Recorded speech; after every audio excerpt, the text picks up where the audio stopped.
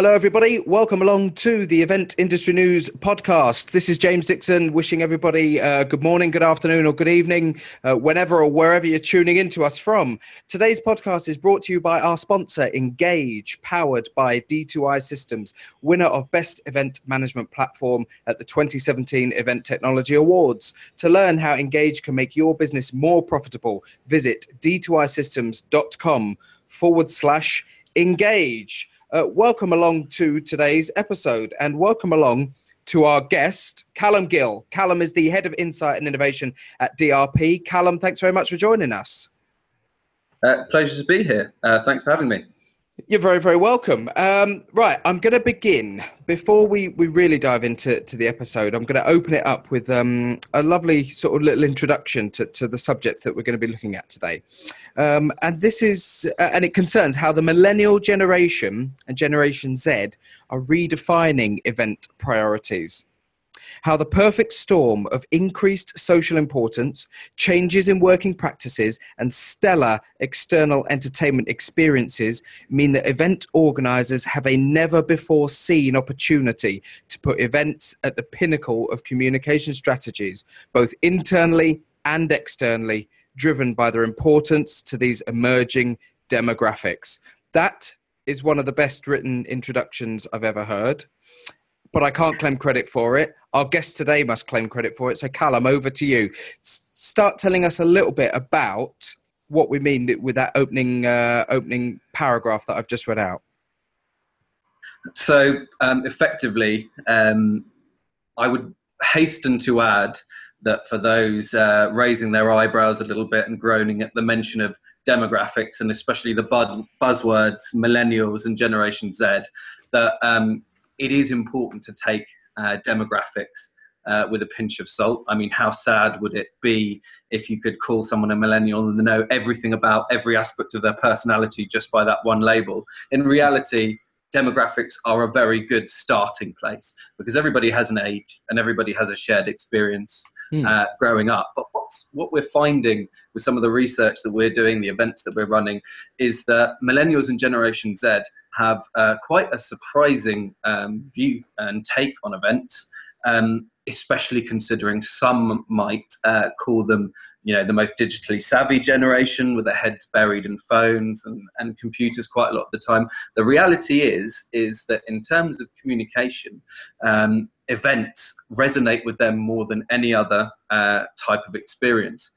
And the reason why this is because socially they have become the main currency for status within these kind of demographics. So before, people in upper end of Generation X and baby boomers might have viewed status amongst their peer groups as what car do you drive, what house do you live in, what watch do you own. A lot of these trappings of status are not available to the millennial generation. Cars are going the way of the dinosaur, and the vast amount of people within the demographic will probably never own their own home. So they've effectively had to look elsewhere in terms of how they measure and manage what status they have amongst one another. So it's sort of become, what holiday have you been on? What pop-up restaurant have you eaten? What event have you been to? What brand experiences you had? Social media has helped magnify this kind of phenomenon. And what it means is, whereas demographics before might have given your organization a little bit of leeway when it came to shoddy event delivery, what it means now is they've got a razor sharp focus on the live experiences that you're producing. And they won't very easily tolerate something which isn't up to par. And you mentioned the stellar entertainment experiences there that I described. And we're talking about like secret cinema, punch drunk, really immersive, gut-wrenching types of experiences are being created specifically with the audience in mind, and are being gobbled up by the bucket load. You cannot go, you cannot launch one of these events without them being sold out almost immediately. And this is the kind of standard that's being set. And internally, that can be quite worrying, if you're producing internal events. Externally, you've got a very high standard to adhere to, but it's also an opportunity to recognize that you don't really have much of a choice. The millennial generation in particular, last year made up roughly 36% of the average UK workforce. By 2020, it will be 48%. By 2030, it will be 75%. So when I talk about the perfect storm, I mean, these guys are coming into organizations, A, working for you, and B, having the money that the jobs provide. So they are the people who you will have to design experiences for the future. You don't really have a choice. And their tolerances for inconsistencies, for, poor delivery are much, much lower than the demographics that have come before them. If that makes sense.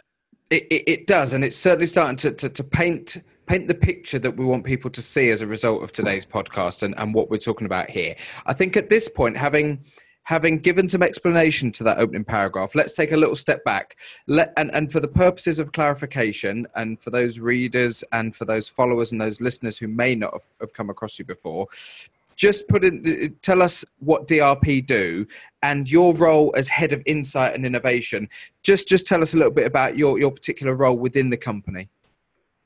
Sure. So effectively, DRP is a communication agency. Our head offices are just outside of Worcester. We've got a massive studio site up there for all the toys and all the tinkering. I work out of Covent Garden in London. We've also got offices in Windsor and Leeds. And effectively, when we say communication, we're effectively talking about any way a brand or a business can reach their customer or their internal audience as well. So events has been a massive part of the organization for a number of years, pretty much since its inception in 1980. Mm-hmm. But effectively, over the last few years, what we noticed was brands and clients coming to us more and more and more frequently going, do you know what, I'm kind of losing a handle on the way things are changing, how fast transformation is going, asking us what's next, what's coming around the corner, how can we be prepared for these changes, and what should we do in terms of best practice. At that time, I was head of the marketing team, and it was sort of a natural progression for me to take a sidestep and start looking at this full time, because we felt as an agency it was important to have this role with this particular title looking at both insight and innovation as a standalone function within the agency, rather than just something that we pay lip service to or hope that happens organically in an incredibly time-pressured environment. Has that word innovation struck up or relevant in this particular example? Because there is so much of a blurred and greyed area now between what we used to see as traditional marketing strands. And by that, I mean that there used to be advertising agencies, marketing agencies, design agencies, graphic designers, web designers, PR companies, and all of these people that maybe even 15, 20 years ago would have had very, very specific and unique roles and purposes within the wider context of communication. Now, it's all about content across a multitude of different platforms, and agencies really need to have a grip and the expertise to be able to deliver all of those things. They absolutely do, and it's almost kind of being again forced upon them by this change in demographics coming to the fore, coming into your audiences and into your workplaces. Because we can talk about multi-channel, we can talk about full service, but in reality, all that's happening is the things that we see externally and the ways in which we manage and interact with our lives through our mobiles, through apps, and through video are now just becoming par for the course in events. You couldn't imagine an event which didn't have A, a website, B, some form of digital presence, and almost C, an app these days. The event has to have video content pre, during, and post in order to remain relevant, and for you to have any kind of social impact as well. So these things that before, as you said, might have occurred in isolation and might have had isolated price points associated with them as well, now pretty much have to operate as one big communications sphere to make sure that you have relevance to an audience which expects it. In terms of how we've kind of seen that manifest is exactly like you say, brands and clients coming to us with an expectation that you're going to be able to deliver these things. And this also comes concurrently with your need to adhere to the vast array of management standards, IT standards, security standards, all those kind of things, which if you start farming out large areas of your work to suppliers, you can't guarantee that kind of consistency. Sure. So we've been lucky in terms that it's been our philosophy to bring these services in-house and do what we do. But we're seeing it more and more across the industry that it's just expected you're going to be able to deliver this kind of seamless experience across channels. And going back to that opening paragraph that I read out, and pulling out a little section of that, the opportunity to put events at the pinnacle of communication strategies. And by that, I guess that we're talking about any type of communication strategy, whether that would be the launch of a new cosmetic product, whether that be a band launching a new album, whatever the product or the service may be, and the strategy to communicate that, we're talking about events really forming the hub of that overall strategy, aren't we?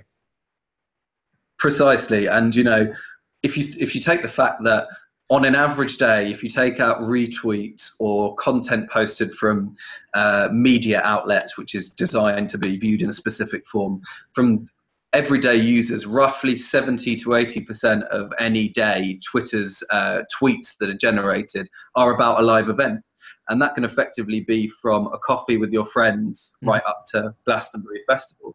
The event itself can be small interaction, it can be large interaction. But the reason why we have an opportunity in events is because of this importance that's being placed on them by the new demographics moving into the workplace. And, we've often seen it, and we all know that when times get tough, when a recession forms, or when purse strings are being tightened, events, because they have large overheads, can often be the first on the chopping block. And in reality, what I'm trying to argue when I speak to quite a lot of my clients is that, that's actually more detrimental in the long term than redoubling your efforts and making sure that you have these real live interactive touch points. Also, you will have heard recently, and this will be an ongoing saga, the problems with purely online experiences. We've had Cambridge Analytica and Facebook and the issues that are surrounding there.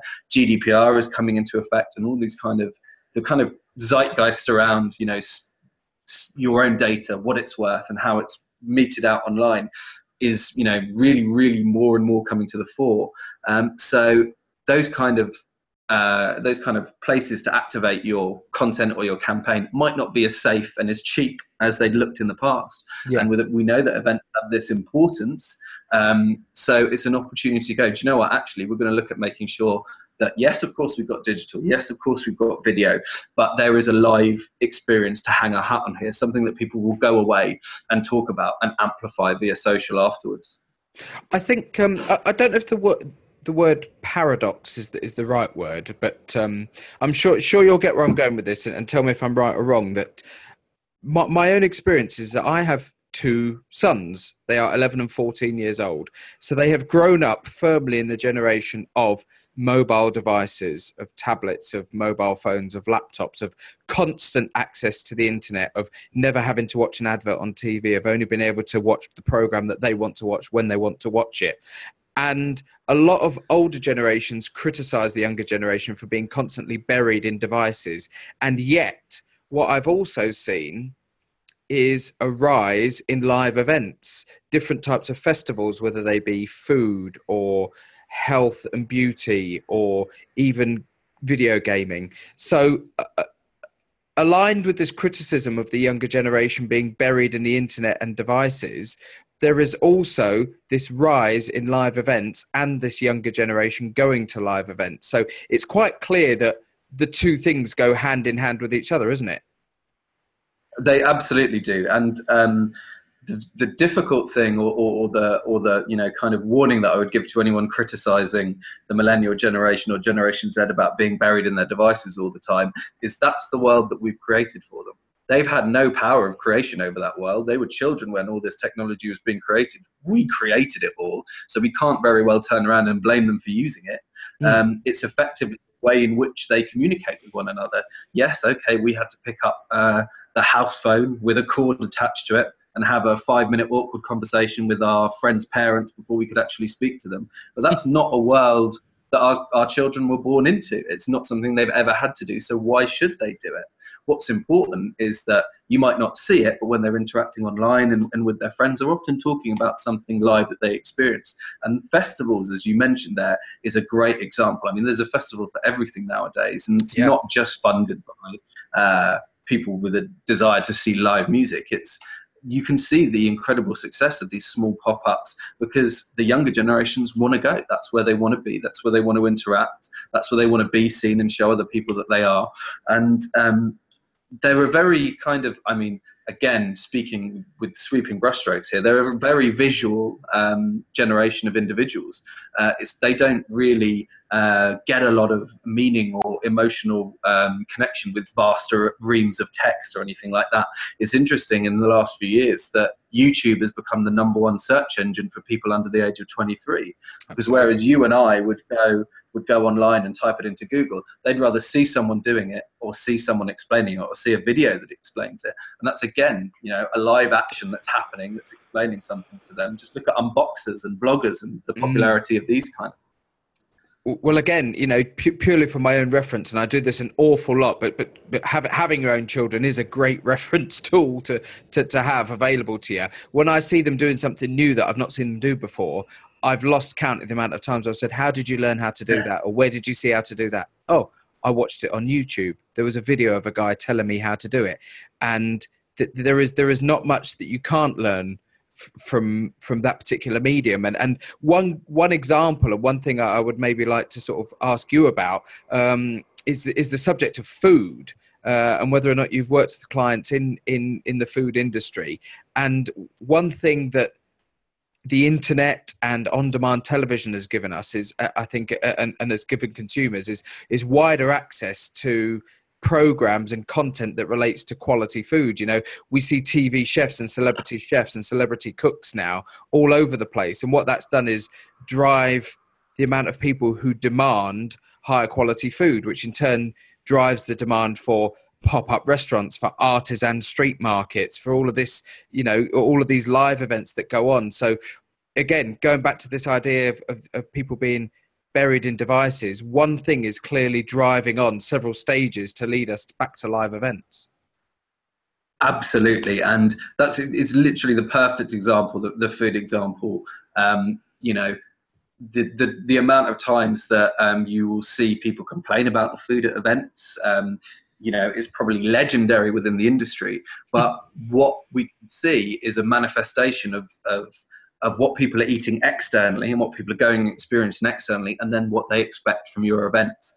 And it's not just food that this will occur in as well. The capacity or the gig economy has had a real impact in this area as well. Some people are calling the particular trend that could be applied here sort of a moral uprising. You're seeing the rejection of the wide scale use of plastic, also ethics around food. Where has my food at this event come from? What's its provenance? How do I know how it got from farm to plate in this instance?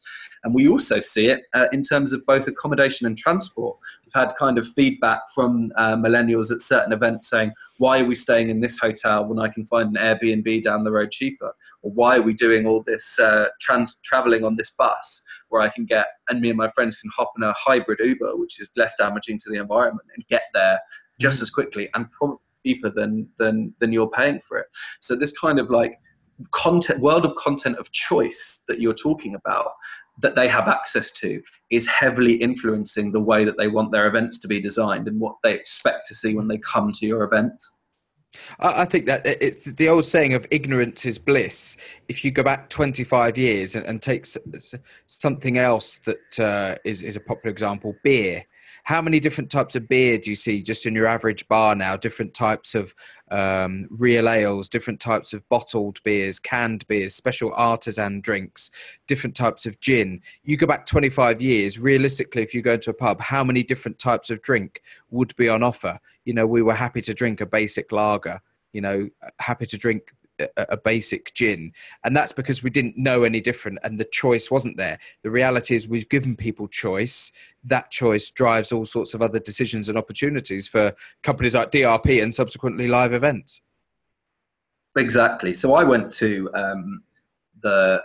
two separate events. I won't go into too much detail about who they were for, but effectively one was a pretty standard product launch, kind of people sat in the audience, they were told about the product, and then they went to a standard bar, and there was very little new or innovative about it. And you could pretty much see that people had just felt like they'd had a very standard experience, one they'd had 1,000 times before.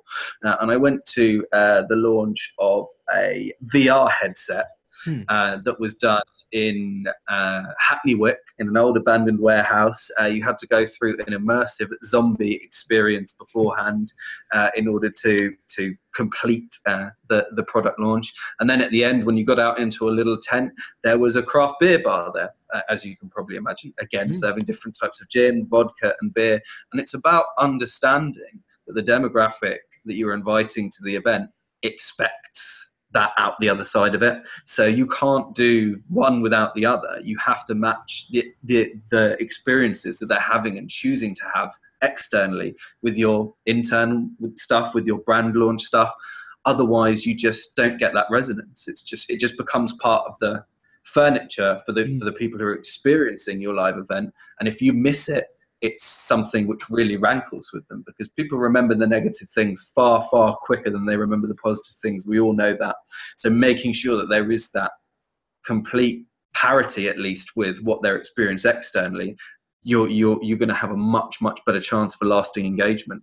And when you were talking about a little bit earlier about, the rise of this kind of event in the face of the digital world and the kind of paradox or contradiction there, I think it's also because there's an opportunity to be much more authentic in the live environment, because in a digital, people don't trust what they see online at the moment. In fact, HuffPost did a survey last year, I think, which indicated that people under the age of 25 believe less than 1% of the messaging that they receive from brands or companies online. In the kind of day and age that we're in at the moment, that's not surprising. If someone's standing up on stage or you're interacting with them in a live environment, you can ask them a question. You can ask them a tough question. You can even do it anonymously via digital these days. So It just engenders a more human conversation, more human touch, and basically better engagement. Absolutely. And I suppose in its most, maybe to give an obvious example or reference point, I guess traditionally, if we go back, let's say 40 years, and a drinks company was launching a new drink, and they would put a printed advert in a newspaper saying this is the best thing you'll ever taste. Nowadays, yes, that's maybe the message they want to get across, but what better way to do that than by actually setting up live events where people can come and experience that for themselves and make up their own minds, particularly in light of the fact that we are bombarded with so much communication now online that you're not quite sure what to believe. Why not just go out there and try it for yourself? Yeah, and especially with products or physical things, touch, see, smell, taste, hear, whatever it might be, are going to be the most prominent drivers that you can use. And alcohol is a great example.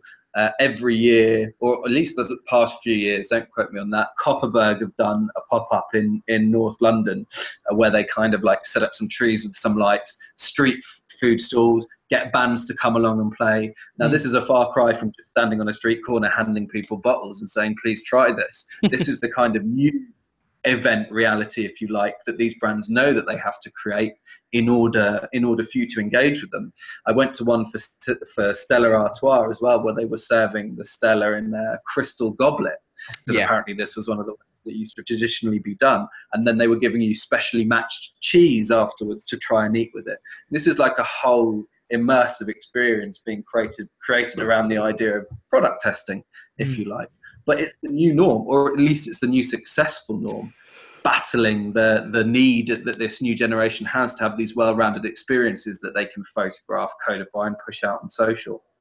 And I guess as a communications agency, you'll back me up on this, but using the Copperberg example of having the live music, the lighting, the setting, the atmosphere, it is that subliminally what they would hope is that the people come along and they try the drink, and they not only enjoy the drink, but they enjoy the experience. But there becomes this association, subconscious association with that experience and that type of experience and that particular drink. So next time they find themselves at a gig or at a festival or an outdoor live event or something like that, and there's Copperberg available, they associate that drink with that type of experience, and away you go. Absolutely. And, without going into the rabbit hole of psychoanalysis, sense memory is one of our most powerful memories. You smell something and go, that reminds me of my mother's cooking or whatever it might be. And it immediately transports you to a place that you might not be at that moment. And absolutely, that's most definitely part of it. Because one thing that type of experience is not doing is hard selling. That's what it's not doing. It's letting you come to the conclusion that you enjoy doing this in this particular setting. No one's coming up to you with a Copperberg t-shirt and going, we use however many different types of organic apples. And it's kind of an old adage that we've applied for a few years with regards to, any kind of brand event, which is you want to be selling people benefits, not features. You don't want to be talking about why your product is so great or why it's got however many bells and whistles or however many feet of tube or whatever your particular USP might be. You want to be telling them, how does this improve your life? How are you going to enjoy this? What benefits does it have to you as an individual? Not loads of stuff physically about the product. And that kind of does it perfectly, really. There are other, brands and events which maybe are trying to get you to engage with something a little bit less tangible than a physical product, but the theory still applies. Right, absolutely. Narrative in events, making sure that you're creating the right environment, and as long as that environment matches what people are expecting to see externally and actively choosing to attend or choosing to pay money for, then you've got a good bet that you're going to be engaging. Having established these demographics, having looked at these areas of innovation and everything that we've spoken about so far on today's episode of the podcast, how is all of that manifesting itself in day-to-day activities that DRP are undertaking on behalf of its clients? So that, I suppose there are I suppose it's a marked shift in the way in which the event design process has been going on. Normally, there are still some events, without a shadow of a doubt, where perhaps for the particular purpose, they're still going to be pretty standard, out of the box conferences, roadshows, or exhibitions. Mm-hmm. There is a disconnect, I would add, and we actually did a DRP talk event recently where we talked about this. The fact that we will often see, coming from brands and businesses, briefs that say, we want something innovative, we want something new, unique, and something that nobody's ever seen before, but can you please supply us with 3 case studies of how you've done it before for another brand and how it was successful? So there is still kind of a disconnect between true desire for innovation or fear of failure and risk aversion. But from our perspective, what it means is, at the very beginning, we need to make sure that what we're putting forward isn't just something out of the box. It's something that speaks very specifically to the audience that we're targeting. So that means that the events teams, when they're designing events, going right back to what we said about full service, must have representatives from video, representatives from digital, representatives from creative and comms in there to talk through the user experience, the event experience, and what that means for the type of demographic that you've got there. And that can, of course, manifest itself in some crazy ideas, but that's why we've got the production team to go, you actually physically can't do that. It's not physically possible, but we'll take an idea as far as it goes before we can do that. In terms of delivery, we're just seeing a lot more things that might have even 5 or 10 years ago been nice to haves being as event standards, like apps, microsite platforms that push out content afterwards, social, even on internal events, as people are finally starting to get wise that even if you tell people not to tweet, they will tweet. So you may as well be part of the conversation. Absolutely. All these kind of learnings that have been brought about in the past decade or so are starting to become the norm. And now, I suppose, from our perspective as an agency, it's our job to push things again and make sure that the next trends are kind of jumped upon and incorporated as we move towards 2020, 2025, when things will rapidly change again, I'm sure.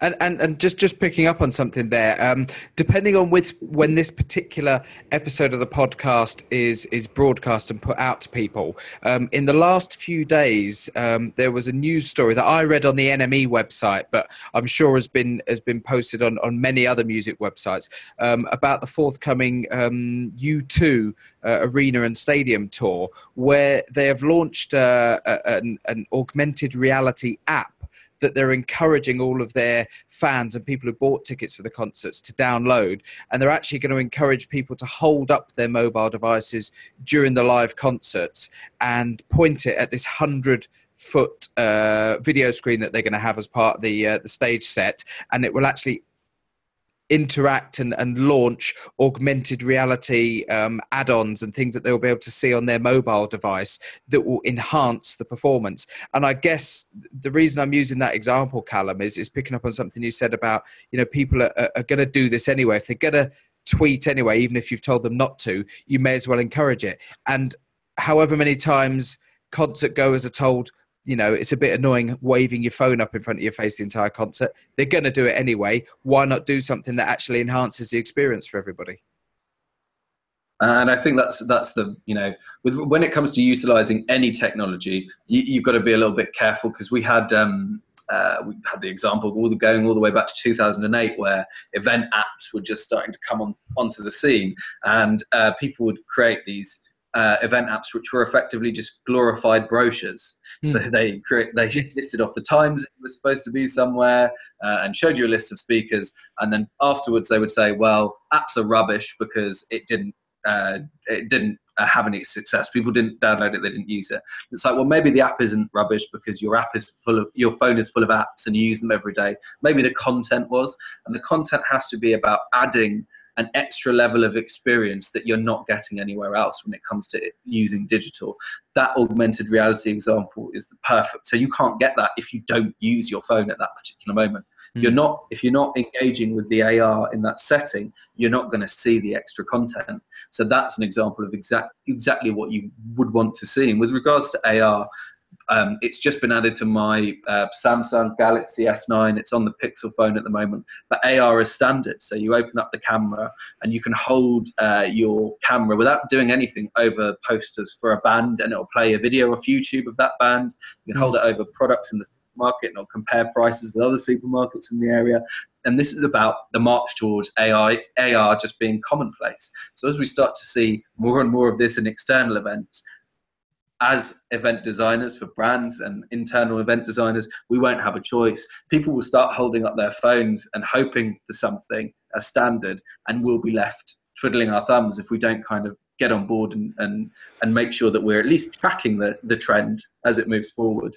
Absolutely. And so something that occurred to me only recently as well, which ties in again with what you've just said, is QR codes. I remember when I got my first iPhone many years ago now, one of the first iPhones, and if you wanted to read a QR code, that you actually had to go into the App Store and download a QR code reader app that would you would give permission to access your camera on the device, but the app was a standalone app that would actually read QR codes and redirect you. That's now all integrated, isn't it? So it's not just the agencies, but the tech companies, everybody that's involved in this and has a stake in anything that's related to the subject we've spoken about today is continually evolving to make this whole process more seamless, I suppose, is one way of putting it.